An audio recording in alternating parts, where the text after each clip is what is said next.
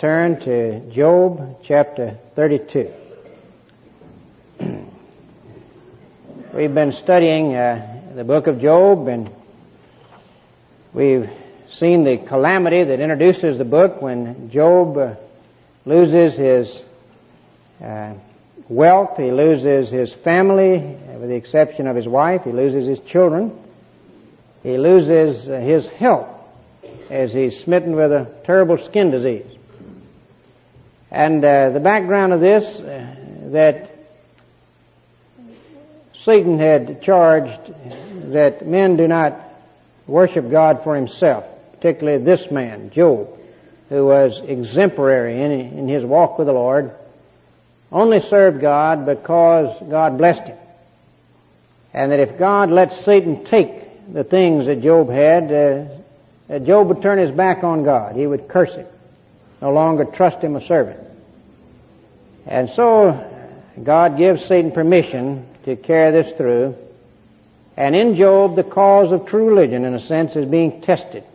And God's honor is on trial. Job comes through this, and his initial response is just tremendous. The Lord gave, the Lord taketh away. Blessed be the name of the Lord. Then Job's three friends come, Eliphaz, Bildad, Zophar, and they seek to comfort. But their approach is, to your knees, Job, confess whatever it is that you did, what terrible sin that brought this on you. You're obviously a hypocrite. And Job says, I have no such speech to make. I have not spared a prayer. I have not turned away anyone who was in need from my table. This is the way Joseph Parker phrases Job's response.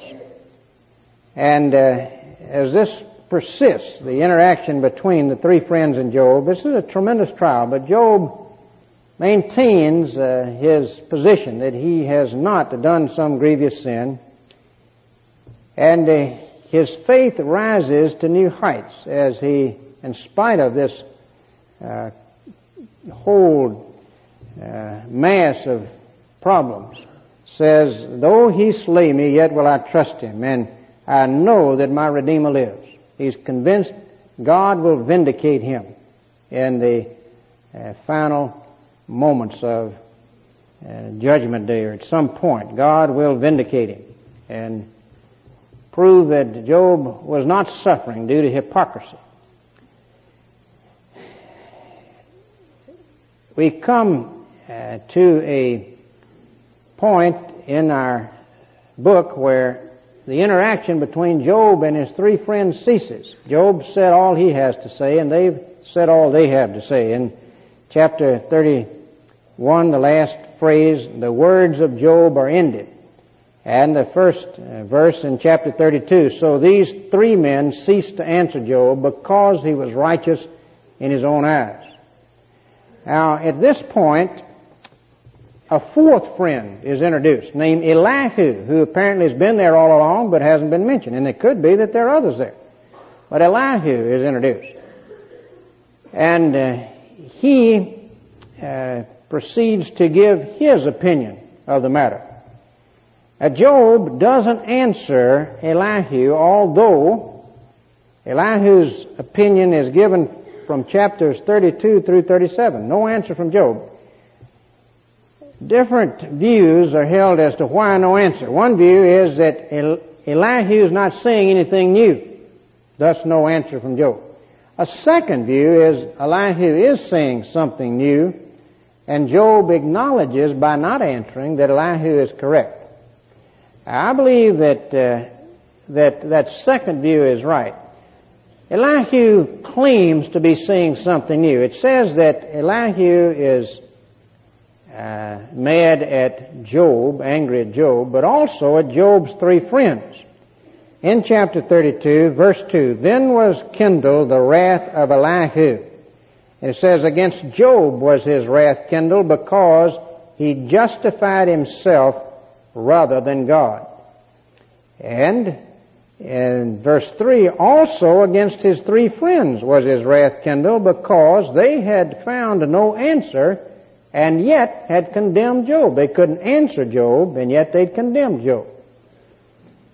He claims to be saying something new. He claims to want to justify Job. In chapter 33 and verse 32 he says that. And also at the end in chapter 42, when God confronts Job's 3 friends with having spoken that which was not right about God, he doesn't say a word about Elihu having done that, which would set apart Elihu from the other 3. It's the view of Matthew Henry, of W.H. Green in his very helpful little commentary, Job's Triumph Over Satan, and of John Stott in a sermon, and others, that Elihu is saying something new. And in effect, as Green says, the part that Elihu is playing, the impression may be left with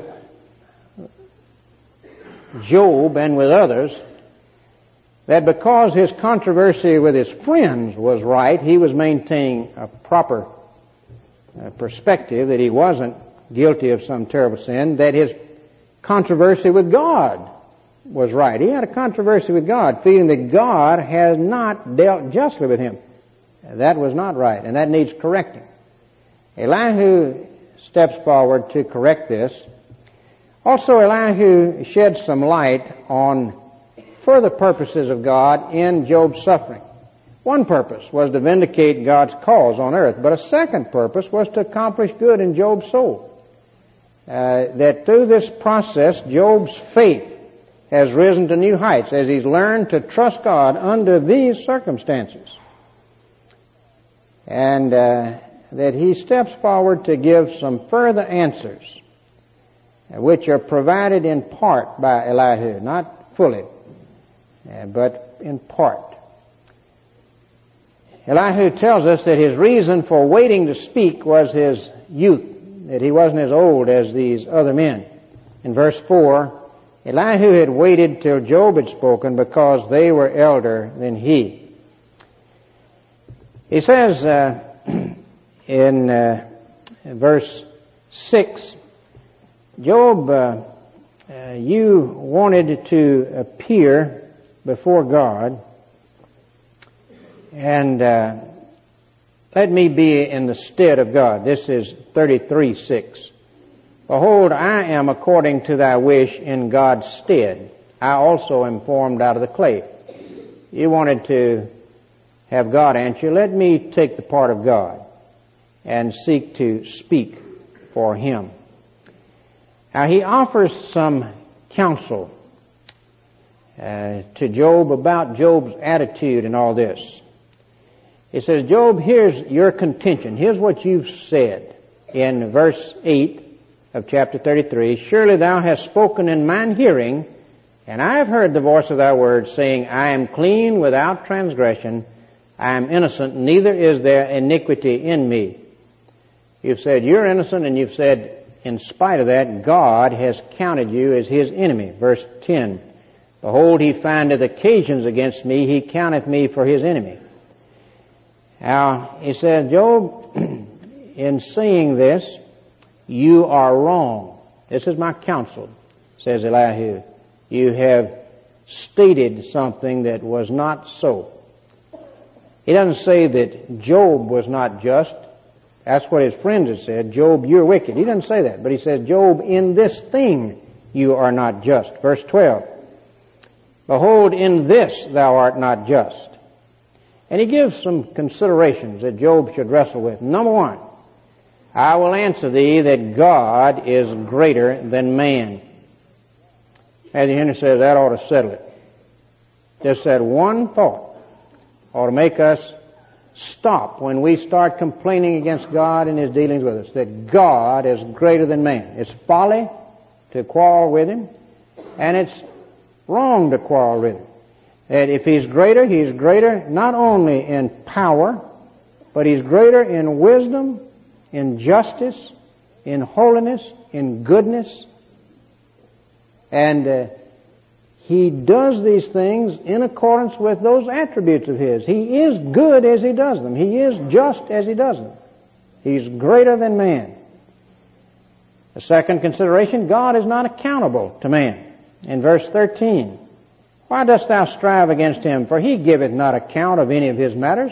You can't arraign God at the bar of your justice and call Him to account, Job. He's under no obligation to show us a reason for His actions. And it's daring impiety for us to ask Him to. We're to believe that He acts in accordance with His attributes. Lamentations 3:33 says, God does not willingly afflict nor grieve the children of men. He does afflict and grieve, but He doesn't do it willingly. He doesn't delight in doing it. He's not cruel. He does it with a good purpose. We've got to act on that. We've got to believe that. A man was visiting a home for deaf and dumb children. And as he went about the home looking at their situation, it sort of got to him. And later he was to speak to them by writing on the blackboard. They were all gathered in the room and he was there and he just wrote up there what was on his heart. Why is it that I can hear and speak and you cannot hear or speak? He just wrote that question on the blackboard. And the children sat there and looked at it and they didn't know. And they just sat there with this great big mystery and tears began to come down their cheeks. One little fellow walked up there and wrote, even so, Father, for so it seemed good in thy sight. That's it. God is good. Even so, Father, for so it seemed good in thy sight. That's in effect what Elihu is saying. He points out God is greater than man, and you cannot call Him to account.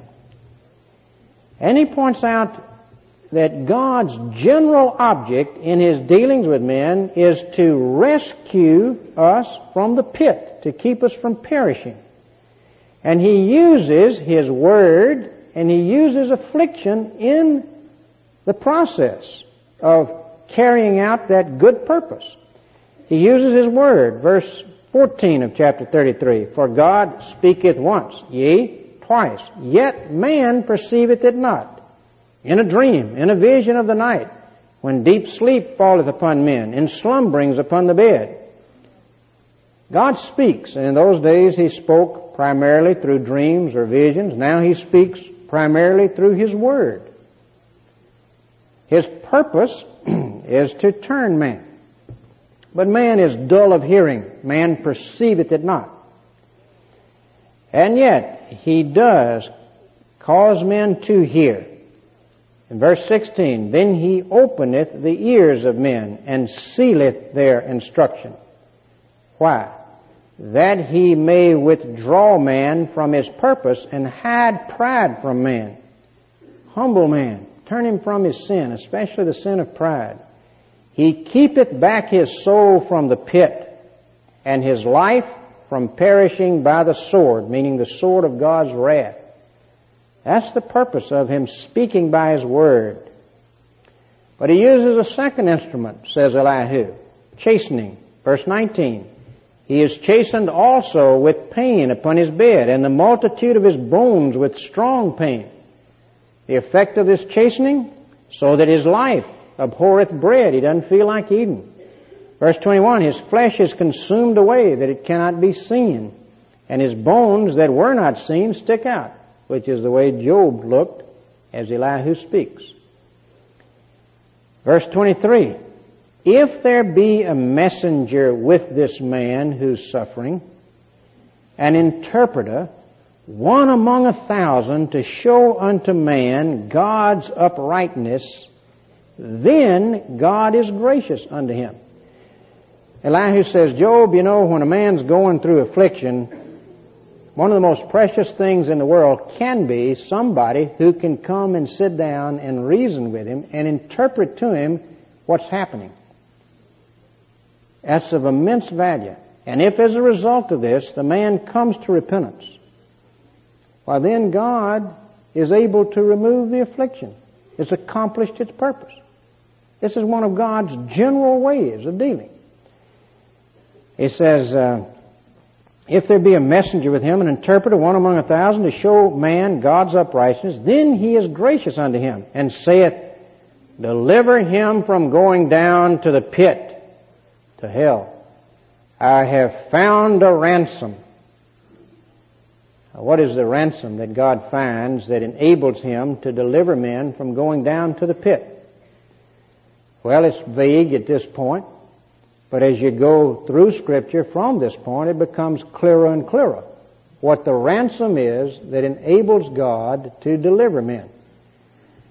In Mark 10:45, Jesus said, the Son of Man came not to be ministered unto, but to minister, and to give his life a ransom for many. The ransom that God himself would come up with would be his Son. He sent his Word. He sends affliction.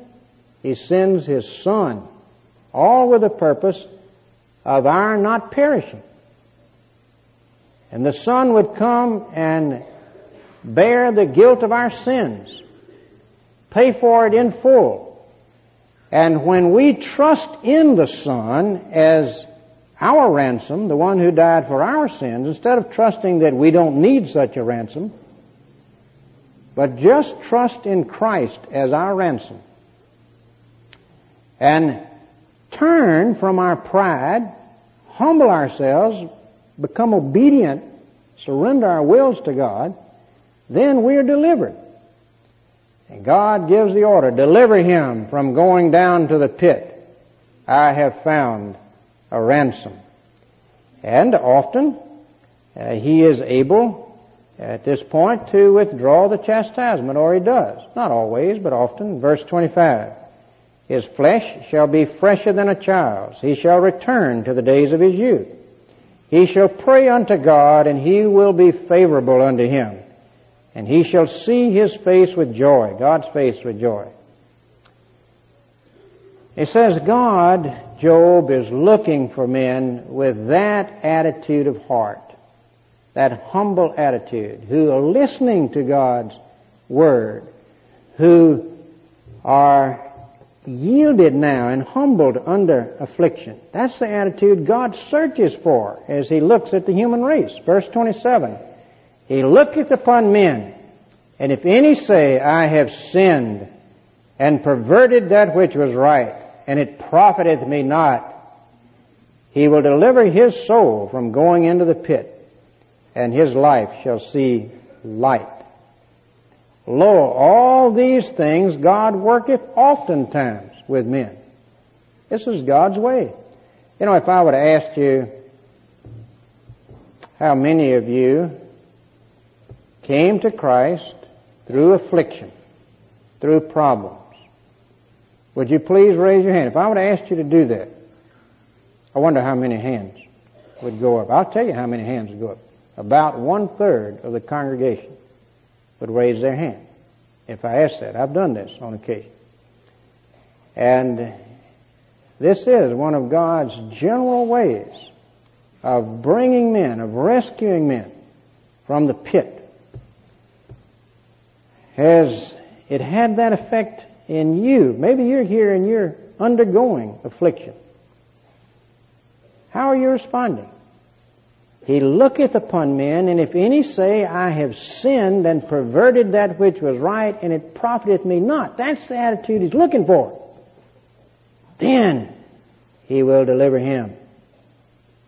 Now, we see the approach that Elihu takes here in his counsel with Job.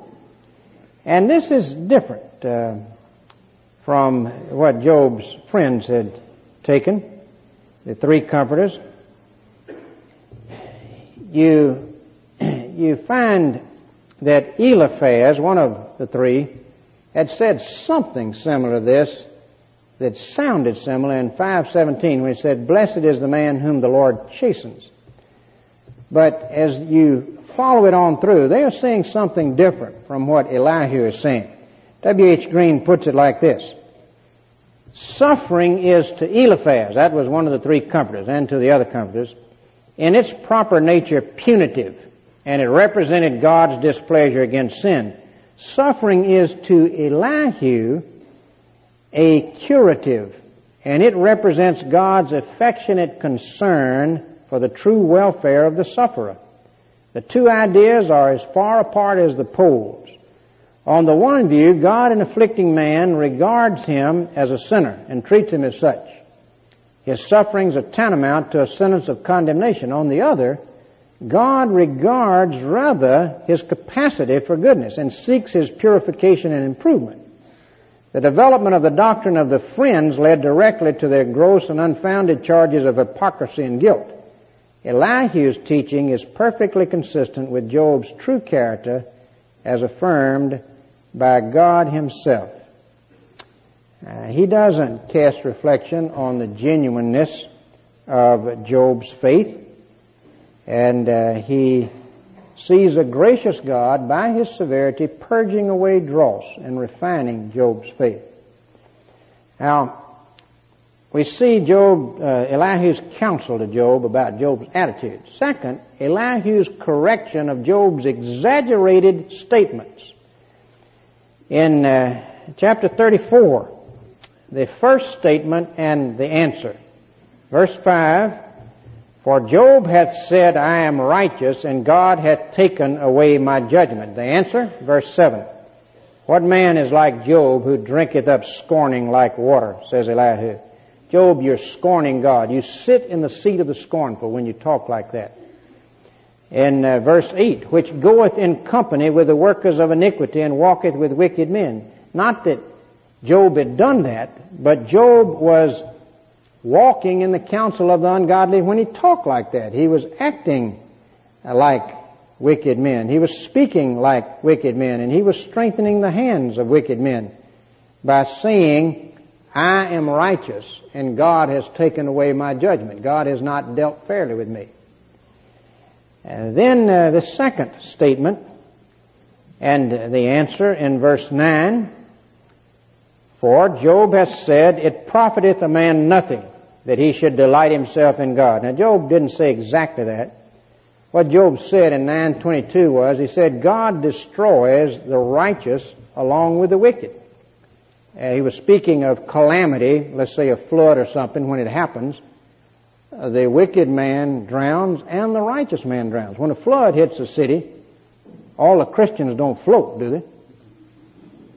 Well, that was the element of truth in what Job said, but it wasn't stated carefully enough, and the implication is God is unjust and it doesn't profit you to serve God.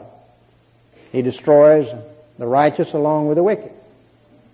And so Elihu wants to correct that statement. And he says in verse 10, "Hearken unto me, ye men of understanding, far be it from God that he should do wickedness, and from the Almighty that he should commit iniquity." God doesn't do that. Verse 11, "For the work of a man shall he render unto him, and cause every man to find according to his ways." In other words, God ministers justice to all. Now, he says, it was totally inappropriate, Job, for you to speak in that fashion. That's not the way you talk to God or about God. In verse 17, "Shall even he that hateth right govern? Every man compared to God hates right. Shall man govern instead of God?" If we say he's not doing it right, that's what we're claiming.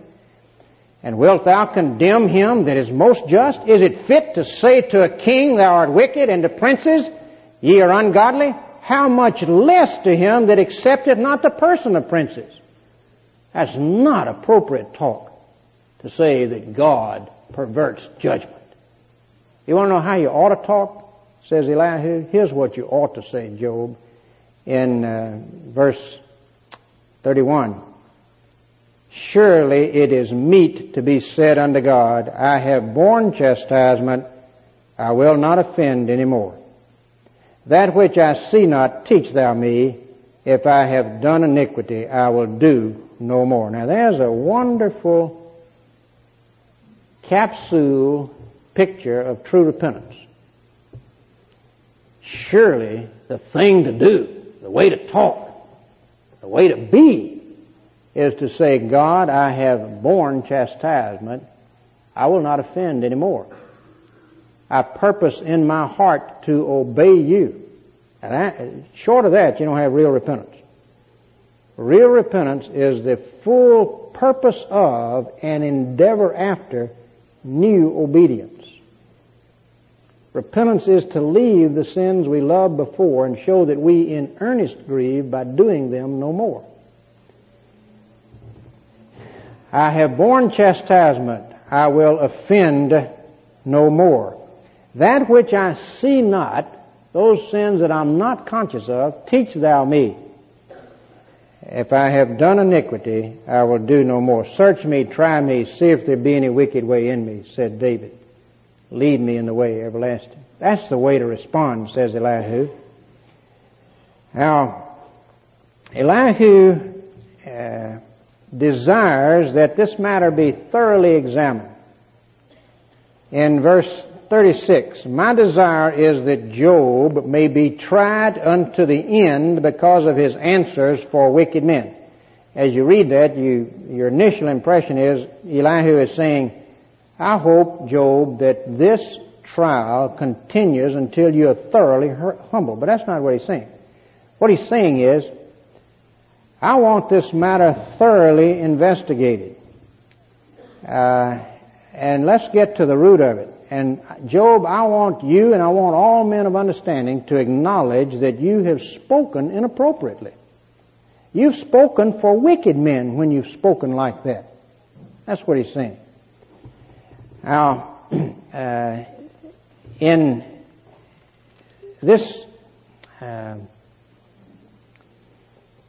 these chapters, we see the counsel about his attitude, and we see the correction of his exaggerated statements. Then he has a continuation on God's purpose and discipline, which is very similar to what he's already said about God's discipline, but let's just touch on it in chapter 36 and look briefly at it. He speaks of God's use of discipline with the righteous in chapter 36, verse 7. He withdraweth not his eyes from the righteous, verse 8.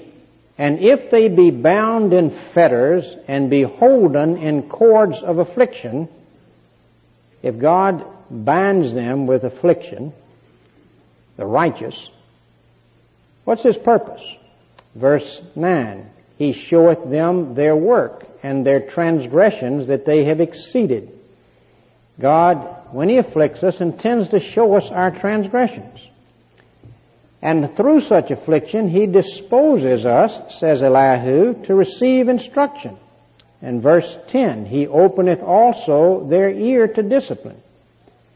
The purpose is to turn us from iniquity, and commandeth that they return from iniquity. Now, God removes discipline upon repentance, generally. In verse 11, if they obey and serve him, they shall spend their days in prosperity and their years in pleasure. But if they obey not, they shall perish by the sword, meaning the sword of God's wrath. They shall die without knowledge. Matthew Henry says, if you die without knowledge, as Elihu's using the phrase, you die without grace. You go to hell. Now, I thought he was speaking about the righteous here, in his use of discipline with the righteous. He was. The point is, if you do not obey under such chastening, then you evidence that you're not truly righteous, but that you're a hypocrite.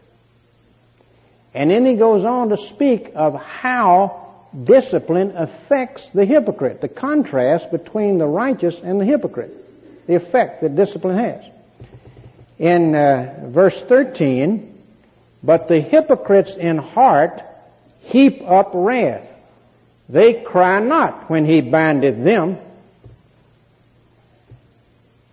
You're going through suffering? You're going through affliction? How are you responding?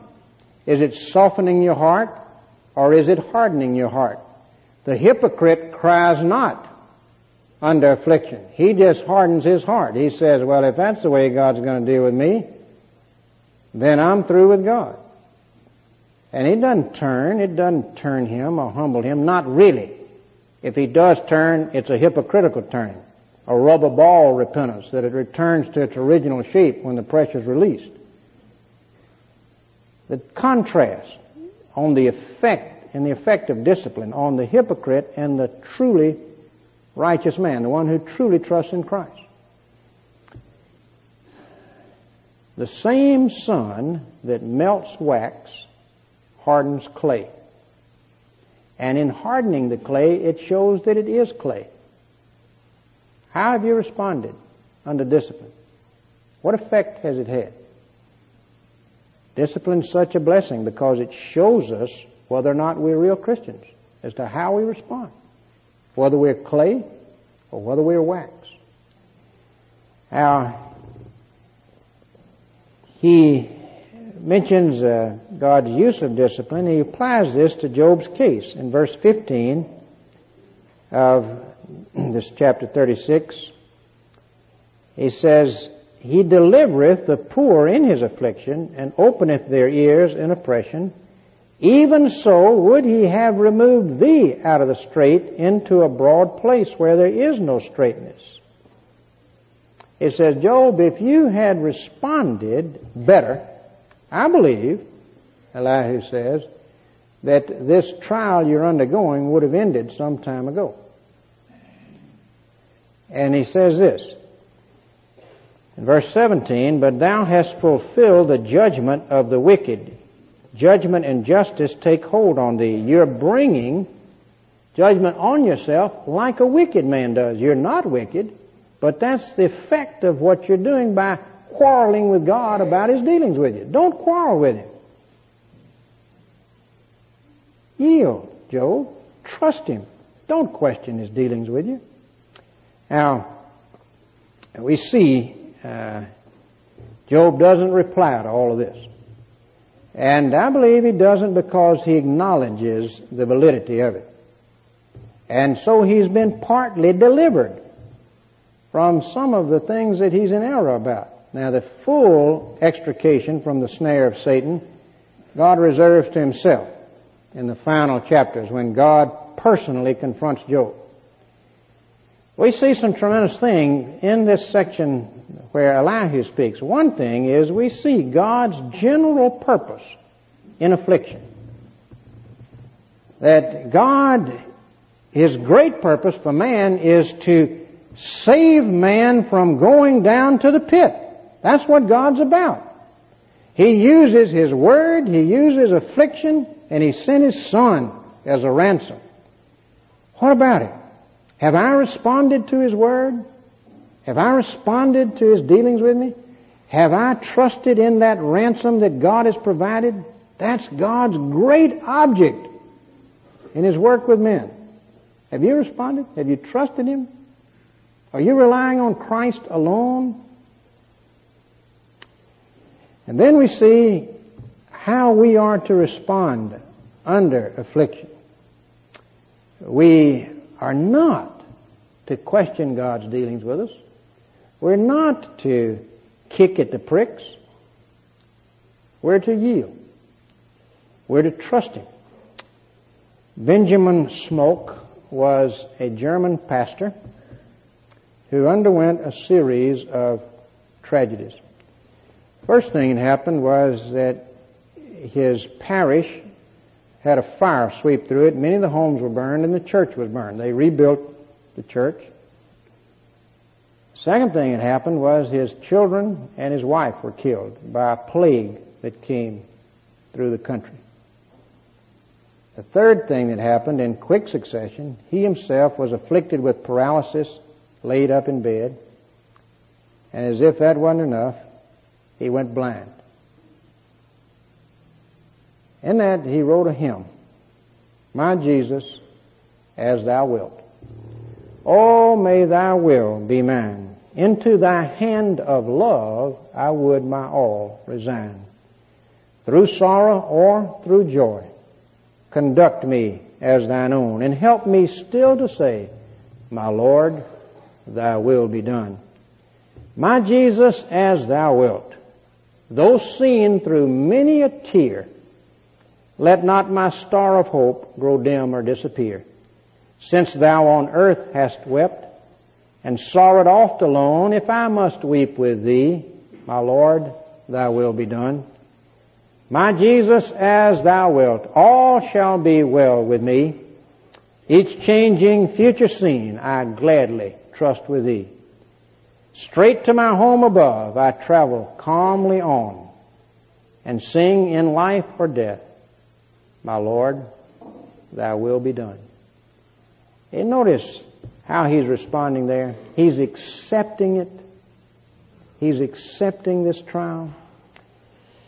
Amy Carmichael wrote a poem about how to respond in trial and the ways that people respond. One person, she says, tries to forget, but she says, vain, vain the word, not in forgetting lieth peace.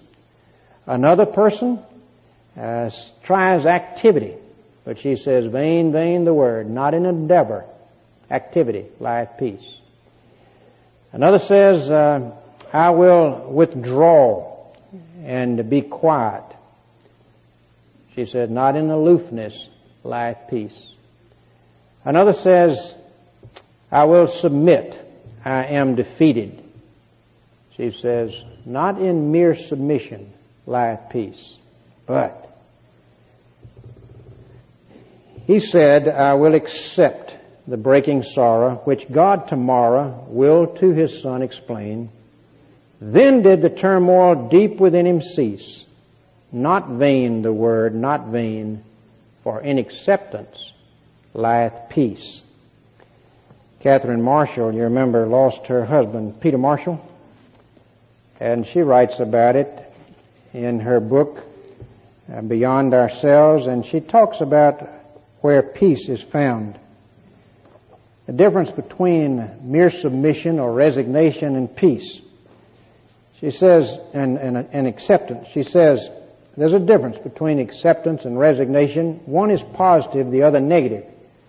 Acceptance is creative, resignation sterile.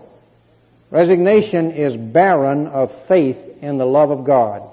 It says, grievous circumstances have come to me. There is no escaping them. I am only one creature, an alien in a vast, unknowable creation.